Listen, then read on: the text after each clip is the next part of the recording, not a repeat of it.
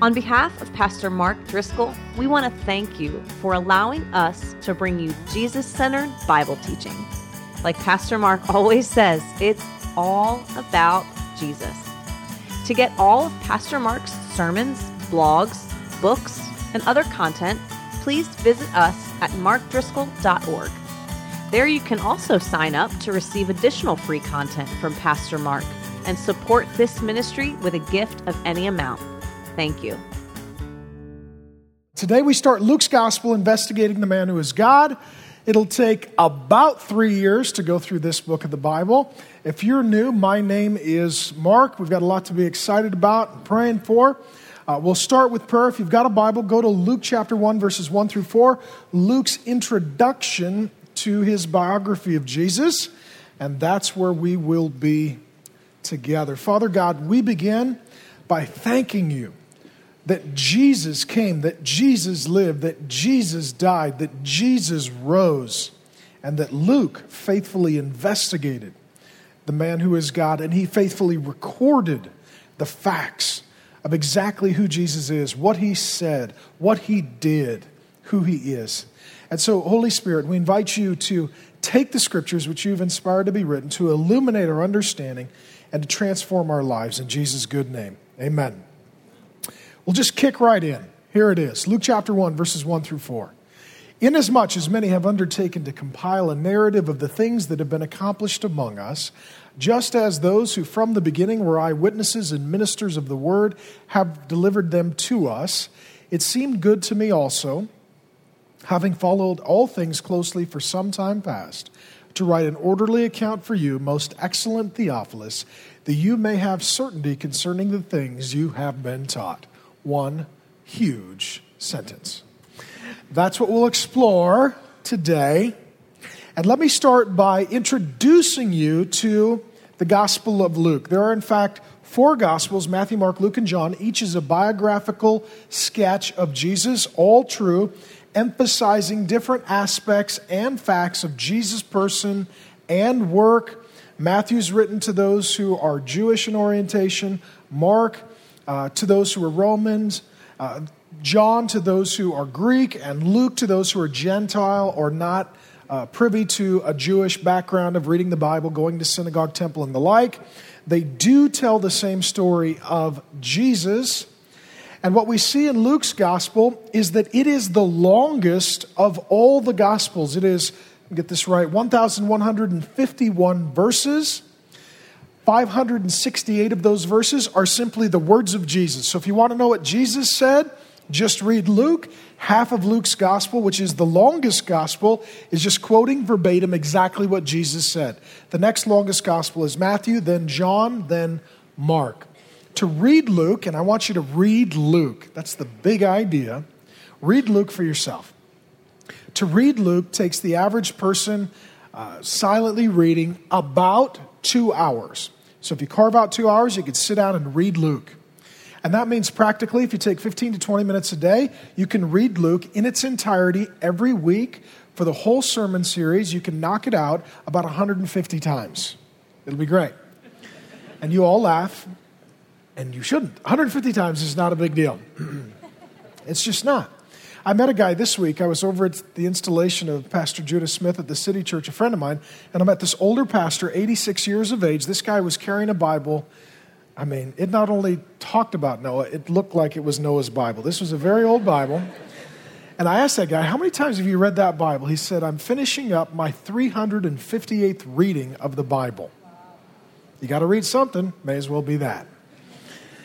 And so what I would say is, it's good to set that kind of ambitious goal for your life, and for the short term, to get you going, plan on reading Luke at least once a week for the next 3 years. Get to know it well. Make notes, highlight it, mark it up, make it a friend. Get to know Luke's gospel. The Old Testament was originally written in Hebrew, the New Testament in Greek, bits and pieces in Aramaic. Our English translations include many good translations. We don't want to be snobbish about it and not enjoy all the good ones. But we believe that the English Standard Version, the ESV, is a really good literal translation to study from, so we would commend it to you. And if you don't have a good Bible, get or ask someone for Christmas or your birthday to buy you a copy of the ESV Study Bible, the English Standard Version, the ESV Study Bible. It's amazing. It has introduction, overview, maps. It'll help give you commentary. And if you've had a hard time understanding the Bible, this will really help you to understand it. All of the scholars who are right agree with me that it's the best one ever written. Ever written. It is my favorite. Now, that being said, that is Luke. Now, let me introduce you to Luke, the author. As we read his introductory words, you might notice that he doesn't tell us his name. As you read many books of the New Testament, the author tells us his name. So many of Paul's letters, he says, "My name is Paul, and I'm an apostle of Christ Jesus." Luke doesn't tell us, "Hi, my name is Luke." So how do we know that Luke wrote the book of Luke? I'll give you a couple reasons. Number one, both Luke and Acts are written by the same author. They are a prequel and a sequel without Jar Jar Binks, so the sequel is also very good, and that is the book of Acts. And they are both historical biographies, Luke telling the biography of Jesus and Acts telling the biography of the early church. And so they are both written to the same man, Theophilus. You'll find that in the opening of both books. The Greek is the same, showing a very educated and articulate man. And so whoever wrote Luke also wrote Acts. And what we see in the book of Acts is that Luke is clearly the author of Acts. He is a traveling companion, close friend with, an associate of the Apostle Paul. And there are occasions in Acts where he says, "We went here, we went there, we did this, we said that, we saw this." And so he is saying, "I was there with Paul." And then he's writing Acts. And so the same person who wrote Acts wrote Luke. They work together as one historical compendium. Additionally, all of the early church fathers, 2nd and 3rd century, Justin Martyr, Irenaeus, Tertullian, Clement of Alexandria, all agreed and all said Luke wrote the book of Luke, and he wrote the book of Acts. And I believe he wrote Luke around 62 AD, wrote the book of Acts around 63 AD. This is about 30 years after Jesus' death, burial, resurrection, and ascension. Some of the eyewitnesses are dead. Some of the eyewitnesses to those events are alive. But the historical window for interviewing them and getting eyewitness testimony is closing. And so Luke is taking this historically strategic opportunity to do his investigation and to write his books of the Bible. And taken together, Luke and Acts provide for us the largest contribution to the New Testament. If you've been through the New Testament, there are 13 or 14 books that the Apostle Paul wrote. We're not certain who wrote Hebrews, and so that accounts for the discrepancy. He wrote at least 13. If he wrote Hebrews, that would be 14. And so Paul contributes the most books, but some of them are very short letters. By way of sentences and verses and words, Luke is the primary contributor to the New Testament. He gives us more of the New Testament than anyone else. He is very verbose. He uses lots of words. He has a lot to say. He takes his time, and I love him. I love that. He doesn't just give us the short Cliff Notes version. He gives us lots of historical detail. And so if you omit Luke from the New Testament, you omit the largest contributor to the New Testament scriptures. That being said as well, I'll tell you a little bit about Luke the man. He's probably not a Jew, didn't grow up going to temple and Sabbath keeping and going to synagogue and reading the Old Testament and waiting for Messiah. His name is Gentile. That means he's non-Jewish by background and heritage. Luke or Lucas is a Gentile name. So like many of you, he didn't grow up going to church and meeting with God's people and reading God's word. He grew up in some sort of other home. He's mentioned expressly 3 times in the New Testament, and he is referred to in an amazing way. He's paid one of the highest compliments in the New Testament. Paul says on one occasion, everybody's gone. And Paul was always getting in trouble. Starting riots, they try to murder him. He's off to prison again. And eventually, sort of the fanfare around Paul kind of ebbs and flows. And what he says at one point is, everyone is gone, abandoned me, I'm on my own, except for Luke. Isn't that a great insight? Everyone else gives up, Luke's still there. Everyone went home, Luke's still there. Luke's going to the prison. Paul, how you doing? He's traveling with Paul.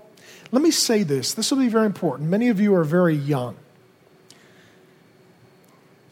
And you live in a culture where you're really encouraged to be the wrong thing. And that is to be in charge. And what I love about Luke is that he's humble. And he's a servant. And he's faithful. Let me tell you a secret. There are two kinds of people who rise up in the world, in history, in ministry. Those whom God puts his hand on, and he just calls them forth. And those who are humble, trustworthy servants and assistants to those whom God is rising up. Paul was a man that God literally just put his hand on. If you don't believe in election, Paul's story should convince you. He's going to murder Christians. Jesus comes down from heaven, blinds him, converts him, and tells him to go be a preacher. If anyone was elect, it would be Paul. He didn't even like Christians, let alone pastoring them. He preferred murdering them. And sometimes pastors still feel that way. Anyways, he was chosen to go preach to people that he hated about the love of Jesus for them. So he's a man whom God placed his hand on, God called forth, God rose up. And what Luke decided was, I'm not going to fight with Paul, argue with Paul. I'm not going to use Paul to pad my resume. I'm not going to try and be Paul 2.0. I'm not going to try and supersede Paul. I'm going to serve Paul. I'm going to help Paul. I'm going to be his traveling companion, his friend, his researcher, his helper, his personal physician. Luke was a doctor. And he's the one who faithfully served Paul. Some of you, God's going to call to be like Paul. Some of you, God's going to call, most of you, God's going to call to be like Luke. Just to come alongside and serve those who are serving others. So few people have that humility, and that Luke had it, I think, is exemplary. He's mentioned 3 times in the New Testament. Paul pays him this high compliment. Everyone's abandoned me except for Luke. And Luke was a doctor. We read this in Colossians 4:14. He was a medical doctor. And I know some of you are wondering, what is the role of science and medicine and Christian faith? Luke's a great example. Sometimes goofy Christians, we'll call them goofy because they're goofy and Christians because they're Christians. But sometimes goofy Christians will say weird things like, you don't need to go to the doctor. You don't need medical insurance. All you need to do is pray and have faith and trust God and he'll heal you. And then they'll go to places like Luke and say, see, Jesus healed people. And they'll go to Acts. See, the Holy Spirit does miracles. And they forget to recognize that those 2 books are written by a doctor. Bizarre oversight. The doctor's point was not that you don't need a doctor. The doctor's point is that Jesus is the great physician, and sometimes he just does miraculously heal, and other times he works through other physicians. And so Luke is a man who studied medicine and science and was formally educated. And that's what Christians need to do. Love Jesus and be involved in the sciences and medicine and using general revelation, common grace, the mind that God gave them to do good for all people. How cool would it be to have a man like Luke as your doctor? He addresses your physical problem, prays for you. I've got a doctor like that. It's a great gift. I'm recovering from a stress-related intestinal ulcer, and my appointments with my Christian doctor are great. How's your life? How's your family? How's your time in Scripture? What's Jesus teaching you? How's your diet? How's your exercise? How you feeling? How you recovering? How's your vitamins? How's your supplements? And then at the end, he lays hands and prays over me for a really long time. That's great. For those of you who say, well, I feel like God's calling me into medicine. I need to go to med school or be a doctor or a nurse or an anesthesiologist. We would say, praise God. Luke is a wonderful example for people like that. Wonderful example. There's not enough people that have a doctor who prays for them. If God calls you to be one of those, praise God. And what generally happens, you know how it goes. You go to med school, you rack up massive debt, equal to some small countries. And your whole goal is to graduate, get a really good job, pay that off, and live a very affluent life. And Luke had accomplished that. He had graduated. He had finished his studies. He was officially a physician. We could tell that he's very well educated. His Greek is impeccable. He's a great historian. This is a learned, educated man in a day when maybe only 10% of men, particularly in the rural areas, were educated. So to be educated and literate was very unusual. To be educated at that level was very unusual. Some of you would wonder, should I study hard and finish college? You should. I've heard some silly people say, I don't think I'll finish school. I'm going to serve Jesus. Finish school and serve him well. And have the education help to prepare you for that. And that's what Luke did. He walked away from much of his private practice of medicine to travel with Paul, to do investigative research, to write books of the Bible. And so he used his education and his intellect for the cause of Jesus. And that's where I'd encourage you all. Don't just think about how you can make as much money as possible, but how to use your education to help you be a good servant of Jesus. You want to be a doctor? Great, praise God. Then find a way to serve others and to use it for the cause of Christ. If God's given you a great mind and you're academically capable, you're intellectually gifted, praise God, then use that for the cause of Jesus. Luke is a great example in all of these ways. Now, we don't know a lot about Luke because Luke doesn't talk a lot about himself. Isn't that great? He didn't write 3 books of the Bible, one about Jesus, one about the church, and one about him. He wrote one about Jesus, one about the church, and then he was done. Luke is not a man who even mentions himself in the opening of his book of the Bible. I don't know if any of us really have this kind of humility. He doesn't care if we know all about him. He wants us to know all about Jesus and the church. Luke and Acts. And he's following Jesus' exhortation to love God and people.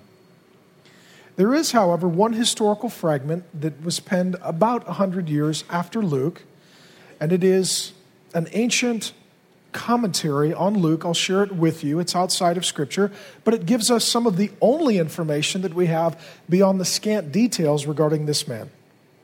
It says this, quote, "Indeed, Luke was an Antiochian Cyrene." Now, what this means is he lived in Antioch. That was the town he was from. It's mentioned in the book of Acts. A doctor by profession, a medical doctor. We don't know, possibly even personal assistant and physician to Paul. I mean, Paul was beaten and shipwrecked and homeless and left for dead and adrift on the open sea, and Luke's with him, attending physician. A disciple of the apostles, and he tells us that he was not an eyewitness, but he was trained by those who were. So he knew Peter and James and Jude and John, and he knew Matthew, and he knew Paul very well. So he was one who was not a follower of Jesus, but a follower of the followers of Jesus. So he was a convert to Christianity later in life, somewhere after Jesus' disciples started preaching and teaching, and the news got out to the Gentiles. Later, however, he followed Paul until his martyrdom. Isn't that great? How many friends do you have that are devoted to you for your whole life? How many friends did you think you had? And they're already gone. Luke was a devoted, faithful friend to Paul until Paul was dead. That tells us a lot about this man. I'm sure after he wrote books of the Bible and was well known and respected, he could have went on and did some other things. He stayed loyal and faithful to Paul. Again, that humble, faithful number 2, helping Paul to be a great number 1, a leader. Serving the Lord blamelessly. May God say that of all of us. He never had a wife. Now, if that's true, that's a major sacrifice. I love my wife with all my heart.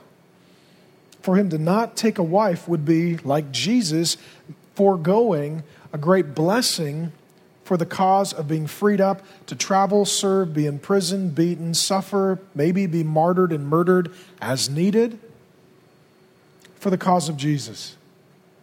Do you think that Luke, if he wanted to, may have been able to find a wife? Hi, my name's Luke. I don't know if you've read the Bible. I've got a book in there. And I'm almost done with the sequel. Did I mention I'm a doctor? My guess would be there would be a nice lady who loved Jesus and would say, well, that seems like a nice man to spend your life with.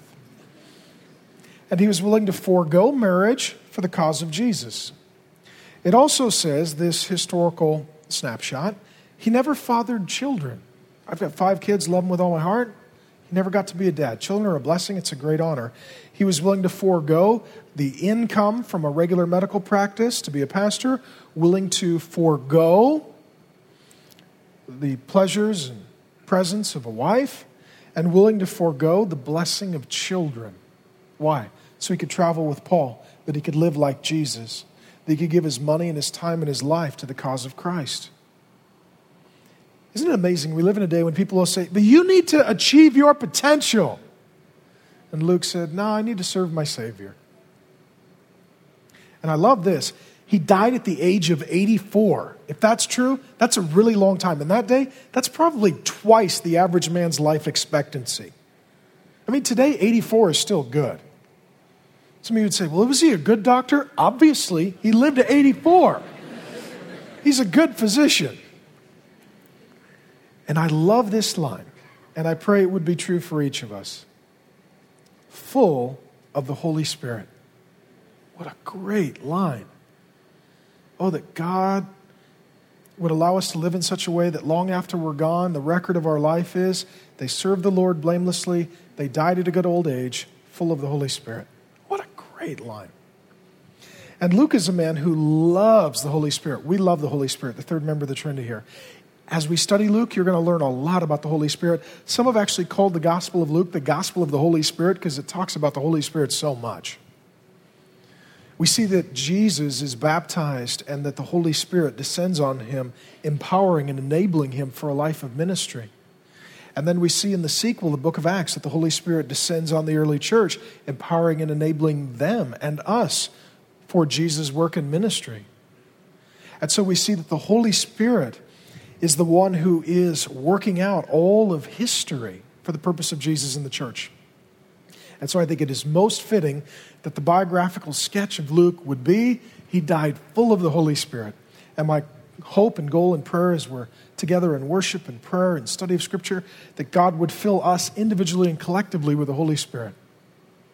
And took a tour this summer. I was a few weeks ago in the city of Ephesus. It's being archaeologically excavated. About 15% of the city has been uncovered, and I'll show you what I found there. Luke's tomb.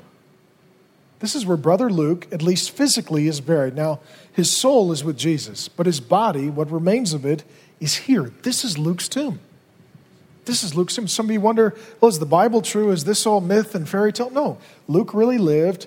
He really ministered. He really died. He's really buried right here. And if perchance you get to take a trip to Turkey and you're there on the day of Jesus' second coming, the day of resurrection, you'll find Luke coming up right there. That's where he will be. He'll be right there. That's Luke's tomb. Now, that being said, let's go back to the text. Told you a little bit about the book and the author. What about the recipient? Who's getting this book of the Bible? If you look near the end, most excellent Theophilus. He is the recipient of both the Gospel of Luke and the book of Acts. Let me tell you about Theophilus. First of all, I just think it's stunning and wonderful that the longest book of the New Testament is written to one person. Does God love the world? Yes. Does God love all the nations? Yes. Does God love all the cities? And yes. Does he love individuals? Yes, he does.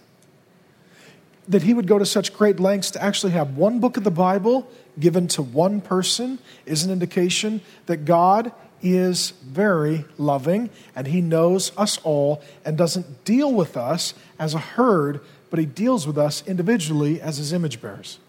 That's a great comfort to me. Hope it is to you. And this man, Theophilus, received these two books of the Bible. Now, I think that he probably is a governmental official when he is called Most Excellent Theophilus. That is a state title at the end of the book of Acts. 3 times that title, Most Excellent, is used to speak of a Roman governor, a political leader. So that indicates to us that this man, Theophilus, he's wealthy, he's educated, he's part of the Roman government. He's also a Gentile like Luke. The name Theophilus or Theo is not a Jewish name, it's a Gentile name. He didn't grow up reading the scriptures and praying and worshiping with God's people. And do you know what the name means? A few boys have been born in this church over the years named Theo. means one who loves God, lover of God. That's what it means. And so Luke is writing to Theophilus, the lover of God. And I think he is the original intended recipient. And secondly, the book of Luke is for anyone else who loves God. Ambrose, the 4th century church father, says it this way: so the gospel was written to Theophilus, that is, to him whom God loves. If you love God, it was written to you. So it is for him and all who love God, and it goes out in an effort to encourage others to be lovers of God. And let me tell you this about this man. He is probably a new convert to Christianity. So here's a wealthy, prominent, affluent, significant man who becomes a Christian. And what he's wondering is it really true? Is Jesus really God? Did he do what I've heard he's done? Walk on water, cast out demons, multiply fishes and loaves, command nature to obey him, die and rise? Did he really say he was God? Can he really forgive sin? Is he really God become a man to reconcile us back to God? Is this all true or not? See, and he has a lot to lose in declaring himself to be a Christian publicly. Because in that day, Caesar was Lord. And as a Christian, he would declare, not anymore. Jesus is Lord. And in that day, he would say, my highest allegiance is to my nation. And upon meeting Jesus, he would have to say, no, my highest allegiance is to his kingdom. And as a governor, he would need to say, all religions are welcome. The worship of all gods is equal. And as a Christian, he would have to say, no. Jesus alone is God and Savior. This would get him in great trouble with his boss, Caesar. This could get him fired. This could get him in lots of legal trouble, maybe even imprisoned. This could cost him his income, his job, his prominence and preeminence. And so he is this man wrestling, perhaps as some of you are, with his faith. Do I really believe in Jesus? Do I love Jesus? Do I belong to Jesus? Am I willing to go public? Am I willing to go to my Facebook page and click Christian and just sort of let that be known? You know, am I going to blog my testimony? When Larry King calls, am I going to say, Jesus is Lord, Caesar is not? There's a lot at stake. And so he contracts out, hires, funds, supports Luke. Fellow Gentile, not a Jew, not looking for a Messiah, not predisposed, educated, articulate man, has access to the apostles and the eyewitnesses and the disciples. He says, Luke, I need you to go find the truth. Go get the facts. Go find out exactly what happened around this man, Jesus, and give me a full report. Now, here's what's amazing. That was very expensive. This is a classic, ancient way that someone who had been funded would acknowledge their benefactor. They would dedicate their play, their poetry, their book to their donor. They would acknowledge them. That's what this is. That's what this is. So here's what you're supposed to understand. Theophilus paid for 2 books of the Bible to get written. He would have allowed Luke to take years off of work. I'm sure Luke kicked in his money as well. And to go do all the eyewitness investigation. Now think about this. 2,000 years later, had it not been for Theophilus' generosity, we would be lacking the largest contribution to the entire New Testament. Theophilus was a man who gave generously for Luke to do his ministry. And see, some of you would come in here and you'd say, yeah, I've read Luke, and I love this too. A lot of the liberation theologians and the real hardcore liberals, they'll read Luke and say, well, that gospel talks about the poor more than any other gospel. It shows that Jesus was poor, and Jesus loved the poor, and Jesus includes the poor, and Jesus is all about the poor. And they forget that the only reason we know that is because the rich guy paid for the book that tells them that Jesus loves the poor. See, Christianity is not like the class warfare that you have been brainwashed in since infancy over here on the left coast. Rich people can love Jesus and they're supposed to give generously, and poor people can love Jesus and they're supposed to give generously, and sometimes it is rich people who pay for things so that poor people can know that Jesus loves them. And that's good. And Theophilus is that guy. I hope some of you earn a lot of money and are very, very, very generous. That's what I want. See, it's not how much you make, it's about what you do with it. Now, what Theophilus didn't decide to do is get a new camel with rims and, get another vacation home and redo his kitchen and have the couch he always wanted. What he decided was, I need to find out the facts about Jesus. And I need to find an educated, objective, scholarly, academic historian, and I need to just make an enormous financial sacrifice and let him go out and give me the facts. And we got 2 books of the Bible out of it. That's wonderful, isn't it? That 2,000 years later, a few billion of us on the earth claim to worship Jesus Christ as God. And so much of what we know about him and how we function as a church comes from the books of Acts about the church and Luke about Jesus. Isn't that amazing? I want you to share in Theophilus' joy. I want you to be generous. Because there are really those who are like Theophilus and then those who are just thieves. There are givers and there are takers. And I can assure you this, Theophilus today, standing before the Lord Jesus, doesn't regret helping get the news of Jesus out to the world. What else are you going to do with your money?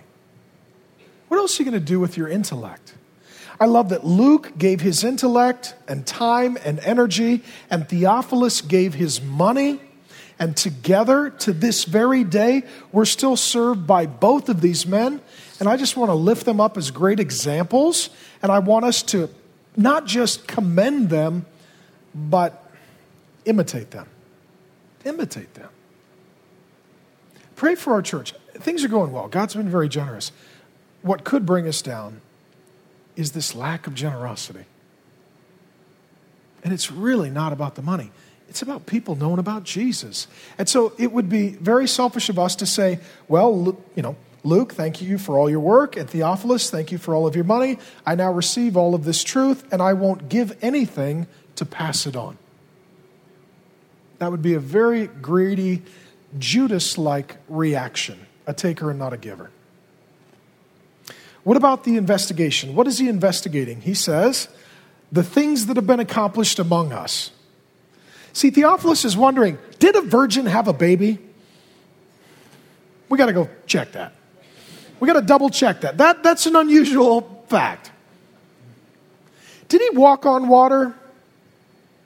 Really? Did he take a little boy's Lunchable and feed a stadium? Did he do that? Did that really happen? Did he yell at nature and it obeyed him? Did he cast demons out of people? Did that really happen? Did he die, like crucified? Did that really? And then he came back. I mean, seriously, that happened? 500 people saw it? We need to check the facts. Because see, Christianity is not a philosophical system. It's a historical reality. It's all built on this man, his life, death, burial, resurrection. And so what he says is, we're trying to figure out exactly what happened. It's all fact. Now, some of you come here and you say, yeah, I don't believe the Bible. I don't think it's true. Really? On what grounds would you reject this kind of investigation? I went to community college. Well, that's nice. That's great. You learned how to make pots and disregard the New Testament and do calisthenics and great. I mean, it's amazing sometimes how it is perceived that Christianity is for the simpletons, and once you're educated, you're beyond that sort of naivety. Look, Luke is very well educated, better than nearly, if not all of us, his intellect and IQ is very high. He's not naturally predisposed to believe things. He's a medical doctor, always investigating all the facts. He's funded by a Roman governor, so if he gets it wrong, he's in serious trouble. And he's just looking for the truth. And if you follow the truth wherever it leads, you end up at Jesus. And he tells us how he collects his data. He says that he's not an eyewitness. So he wasn't there for Jesus' life, death, burial, resurrection. Like you. And I've heard this from some people. They say, well, yeah, but some people weren't objective like I am. Well, Luke was objective like we are. He wasn't predisposed to believe in Jesus. He converted later in life, was well educated and articulate. And he says that he gained his information about Jesus that came together as the Gospel of Luke from 3 sources. Many have undertaken to compile a narrative of the things that have been accomplished among us. So he's talking about written documents. Just as those who from the beginning were eyewitnesses, he interviews the eyewitnesses, and ministers of the word have delivered them to us. That's oral tradition. So there are 3 ways that he gathers his information. So this is massive amounts of work. First, there's oral tradition. In a day when many were illiterate, in the rural areas, perhaps only 5 to 10% of men were literate, and most of the women were illiterate. Things were passed on, carried through by oral tradition. Someone would be designated as the leader and sort of the curator of the place or the person or the facts or the data. They were the historian and the educator, and it was their job to keep the story straight. And so he would go and he would interview, sit down with those who were keepers of particular aspects of Jesus' ministry through oral tradition. Secondly, he says that other things are written down. By this point, the Gospel of Matthew has been written. The Gospel of Mark has been written. Paul has written some of the letters of the New Testament that are ascribed to him. There are others who have probably had someone transcribe, if they were illiterate, or write down themselves their testimony. Jesus healed me, cast a demon out of me. I saw him risen from death. I was there for the miracle. It's all true. It's fact. It happened. He compiles all of this, and he meets with the eyewitnesses. So you got to understand that he's going to the eyewitnesses. Hey, Peter, you were there. What was it like? Going to Jesus' brothers, James and Jude. Everyone says he never sinned. You were there. Is that true? I mean, if anyone would know, you would know. Went to Mary, who would then be an older woman. You got to see this in your mind. Mary, what was it like when the angels showed up and you were a junior high kid? And he said that as a virgin, you would give birth to God. Seriously, was your first reaction the song? Did you freak out at all? What was Joseph's initial reaction? Tell me how that went down. I'm your pregnant virgin girlfriend. Seriously? When you were bathing Jesus and changing his diaper, did it seem weird that he was God? How was that for you, Mary? Right? He hears, oh, Jesus cast a demon out of a woman? Go find that woman. Tell me your story. Can anyone corroborate it? What were you like before and after? Can I meet your physician? Did he diagnose you? Oh, someone says they were healed by Jesus. Let me go. Were there eyewitnesses? Is there corroborating evidence? Can I meet with your doctor? Can I check your medical records? I'm a physician. I want to double check these healings that are ascribed to Jesus, see if they're fact. This is years. This is massive amounts of money. This is him going from town to town. Oh, there were shepherds in the field. Hey, where are those shepherds? He's doing so at a historically significant moment where the window of opportunity is closing, about 30 years after Jesus returned to heaven, and the eyewitnesses are dying, and if he doesn't capture this information, it's gone forever. This is amazing. You think of him as part crime scene investigator, part detective, part investigative reporter, part Indiana Jones. That's Luke. He's a historian. And this is why I get frustrated. People say, oh, I don't believe it. Really? Did you talk to Mary? Did you spend years of your life going to Nazareth and Capernaum and Bethlehem and the Sea of Galilee and interviewing the former demoniac and the healed woman and Jesus' family and his disciples and the crowds who witnessed his resurrection? If not, you shouldn't just in a cavalier way dismiss Jesus. You've got to do a little homework like Luke did, at least to follow the truth to wherever it leads. Famed archaeologist William Ramsey says it this way, quote, "Luke is a historian of the first rank. This author should be placed along with the very greatest of historians." Amazing. And what he tells us is, yeah, some other people have written things like Matthew and Mark and maybe some other non-scriptural, non-inspired, imperfect, but somewhat helpful narratives about their experience with Jesus. What he says is, it seemed good to me also, having followed all things decently for some time past, to write an orderly account. So you know what? I've been investigating Jesus for a lot of years. And I get this, right? I've not done as much as Luke did, but I was a freshman in college about 20 years ago at this time. And I wasn't a Christian, but I was interested in Jesus. Everybody was talking about him in all my classes. And I decided to do my own investigation. Started reading the Bible, other religious books, philosophers, historians. And somewhere in the first semester of my freshman year, God saved me right around this time, 20 years ago. I've been on an investigation to get to know this man, the man who is God, Jesus Christ, for 20 years. I've got 4,000 to 5,000 books in my personal library.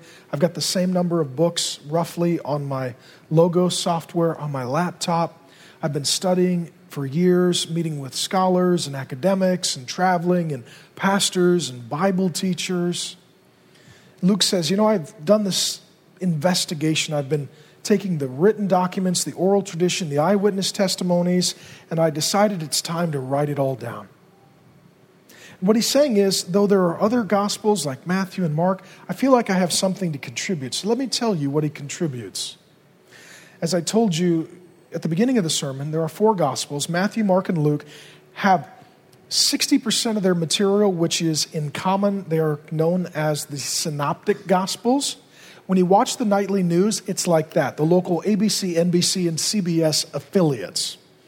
Pretty much the same nightly news, a little different order, a little different emphases, but pretty much the same idea, 60% of the content. John is like the BBC. It's just on its own. 90% of John's gospel is unique to John.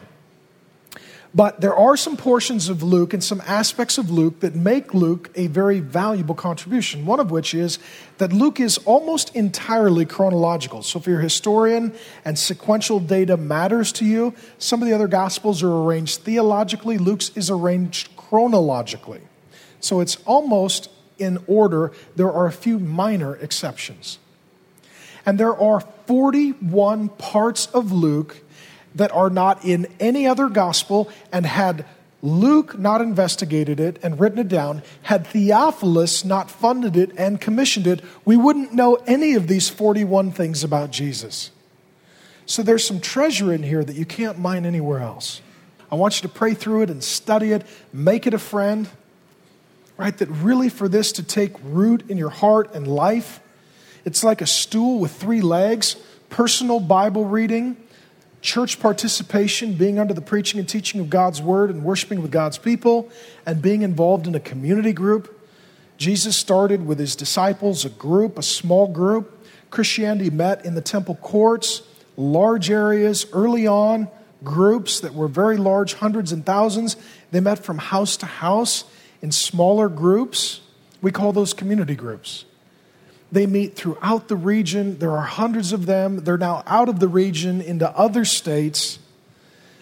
And I'll tell you what, if you're not doing well spiritually, it's because one of those 3 legs is missing or shorter than the others.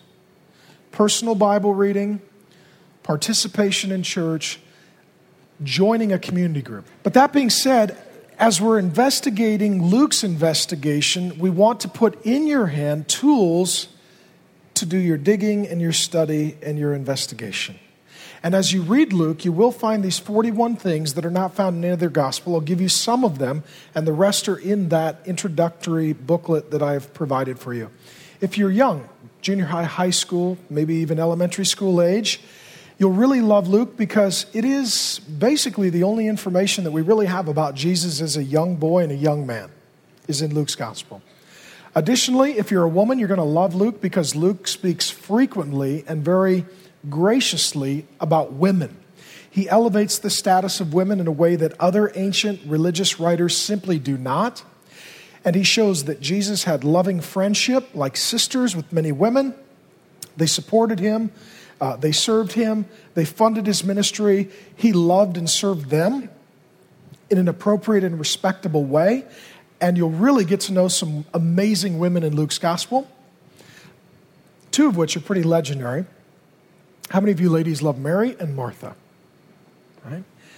If it weren't for Luke, we would not know about them. That is their exclusive cameo appearance in all of the New Testament, Luke's gospel. If you're short, you'll love Luke because Zacchaeus is in Luke, the only gospel that Zacchaeus is in. Remember the short guy who climbed a tree? If you're a short guy who loves trees, you'll love Luke. Because it's the only place that Zacchaeus shows up. Are you one of those who love the parables because they're arty and poetic and cool? Because you play guitar and have a tattoo and smoke American Spirit cigarettes, and you'd never win a spelling bee, but you can paint. If you're one of those, and you are the majority, you're going to love Luke because he includes 2/3 of all Jesus' known parables. And there's a few parables that he includes that no one else has, like the Good Samaritan and the prodigal son. Additionally, if you are poor, you'll love Luke because he talks a lot about the poor. He shows that Jesus was poor, that Jesus loved the poor, that Jesus had a heart for the poor. And again, this is all paid for by the rich guy. And if you love miracles and the supernatural and the power of Jesus, you'll love Luke. He includes 4 miracles out of these 41 pieces that are not to be found elsewhere. And he is a physician going to double check the miracles and the healings, and he verifies it historically. And there are 4 of them that are unique and exclusive to Luke's gospel. And what we decided to do is, since Luke went to all these places, Bethlehem, Capernaum, Nazareth, he went to all these places to investigate the man who is God, the Lord Jesus Christ. Got this crazy idea. Wouldn't it be cool to do what Luke did? To just go there and see it and investigate it and check it out. So we did. And this summer, I took my family to Greece, went to Athens, preached live on Mars Hill. It was pretty fun. And then we did a tour of the Greek Isles. We jumped over to Turkey. We visited Patmos, where John was in exile and Jesus showed up and he wrote Revelation. We went to that cave. And we went to the archaeological dig in Turkey at Ephesus. And we then went over to Israel. And we went to Tiberias. We went to the Sea of Galilee. We went to all these places. And we went as a family. I'll tell you the places we went. We went to the Western Wall where the temple used to stand. You'll see that. We went to Nazareth. In the days of Jesus, it was a small town, 50 to 100 people. There was one freshwater well where he and Mary would have gone to draw water. We got into it. We shot it for you. We'll show you.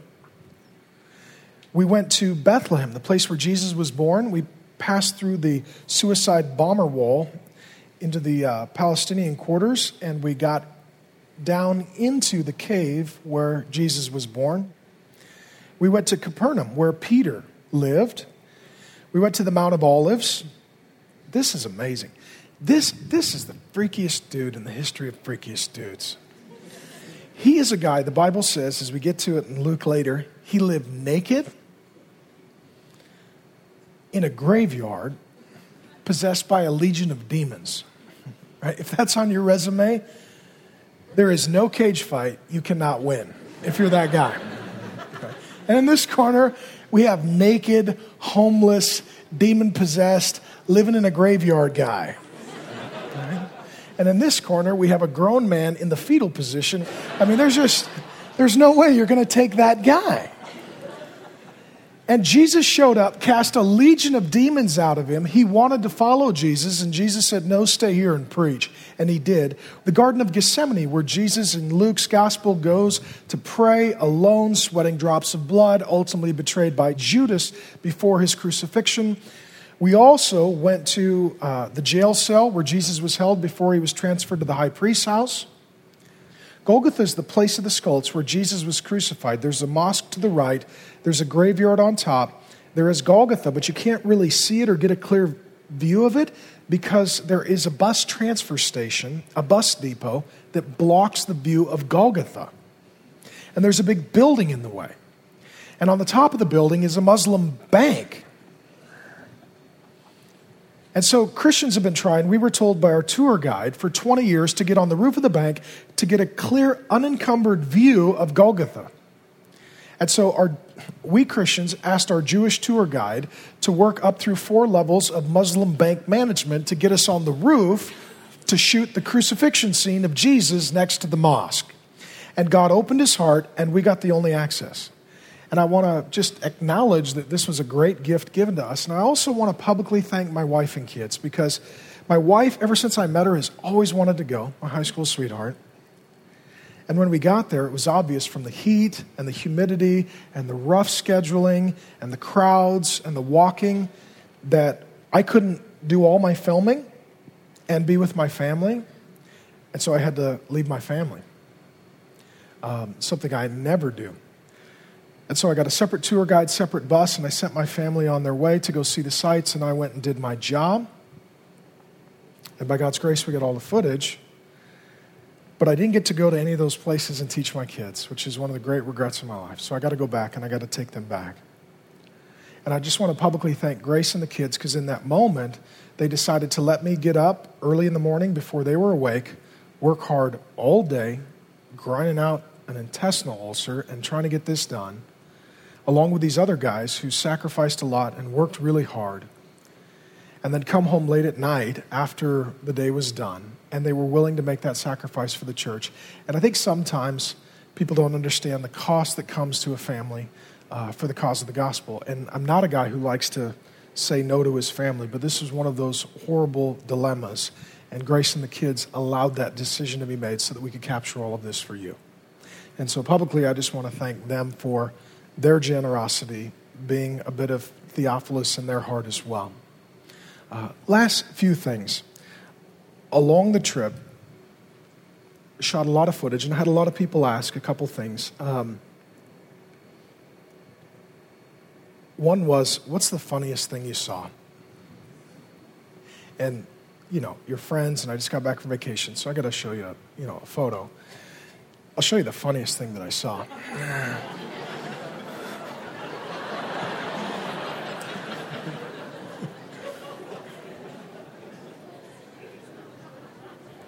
That's amazing. I would like to buy a watch, but it seems fake. Yes, but it's a genuine fake watch. And in closing, I got one question most frequently along the trip, through the social networking sites online, and from those whom I've had the pleasure of talking with, and that was, did you learn anything new about Jesus? Or the question is sometimes alternatively stated, what did you learn about Jesus that was most new and compelling? I learned a lot of new things about Jesus. See, the good news is there's always something to learn about Jesus. Even if you've been investigating for 20 years, there's still a lot more to learn. And I'll share with you in closing what I did learn that I found to be most interesting about Jesus.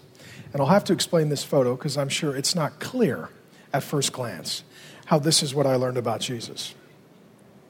On the left is Gideon Joseph, my youngest child, 3 years old, just started drum school.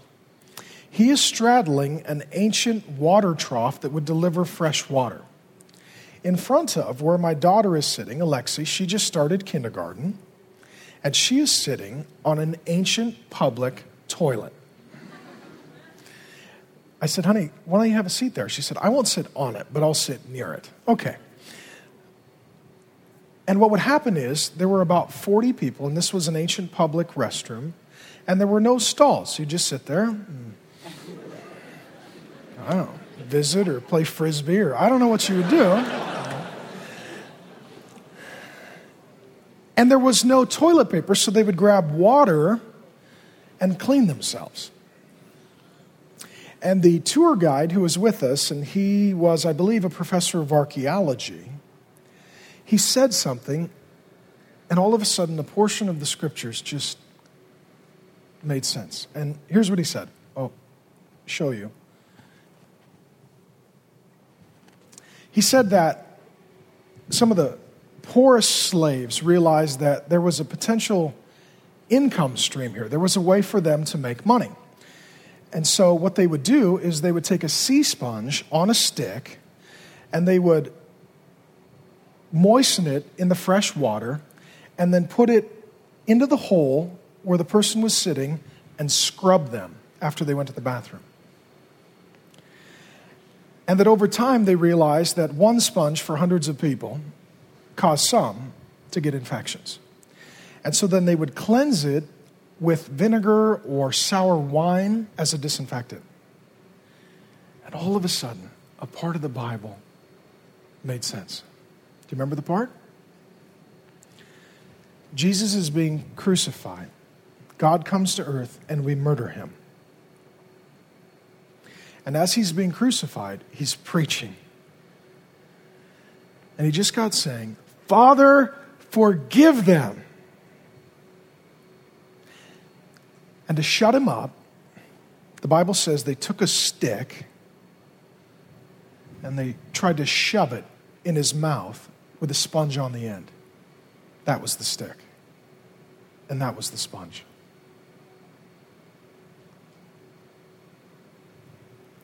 Which means that was the last taste in Jesus' mouth on the cross.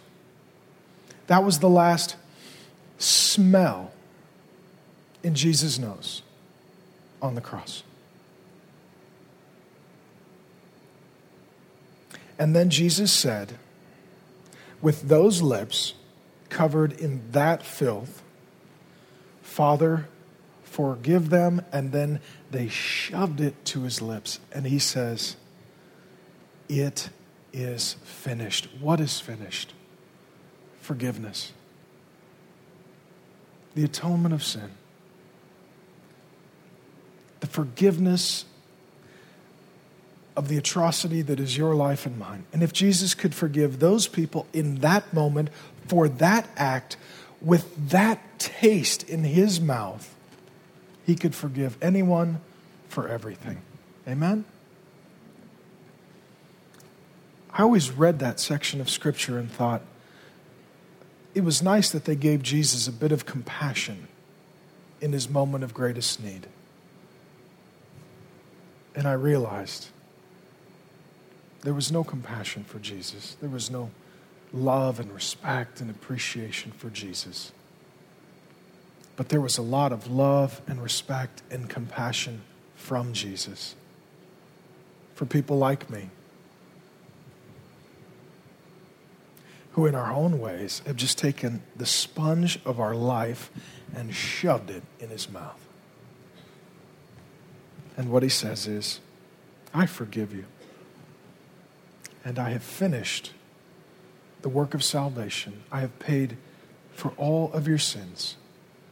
And I love you. That's our Jesus. Father God, I pray for my friends. I pray, God, that they would pick up the Gospel of Luke.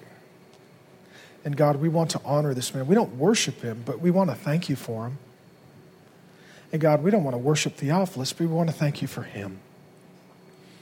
And God, may we continually, day by day, pick up the Gospel of Luke. May we mark up our Bibles and pray and read and consider. God, I pray for those who don't know you, that they would come to know you. I pray for those, Lord God, who do know you, but they don't read their Bible much. They assume that they know all the facts. They've been Christians for a long time. The story's gotten old. That, God, they would read afresh, that they would investigate the man who is God, that they would do like Luke did and really dig deep, because there's always more to learn about Jesus. And God, we come in some ways today seeing our life as a sponge on the end of a stick shoved into the mouth of a Savior. And with those lips we hear him say, it is finished.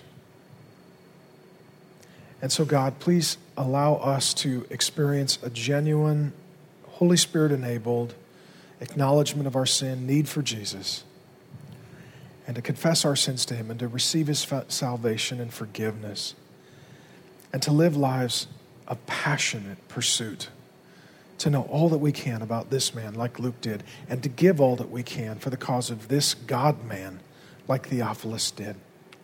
God, I thank you that I get to teach the Bible, and I thank you that I have people who want to learn in Jesus' good name. Amen.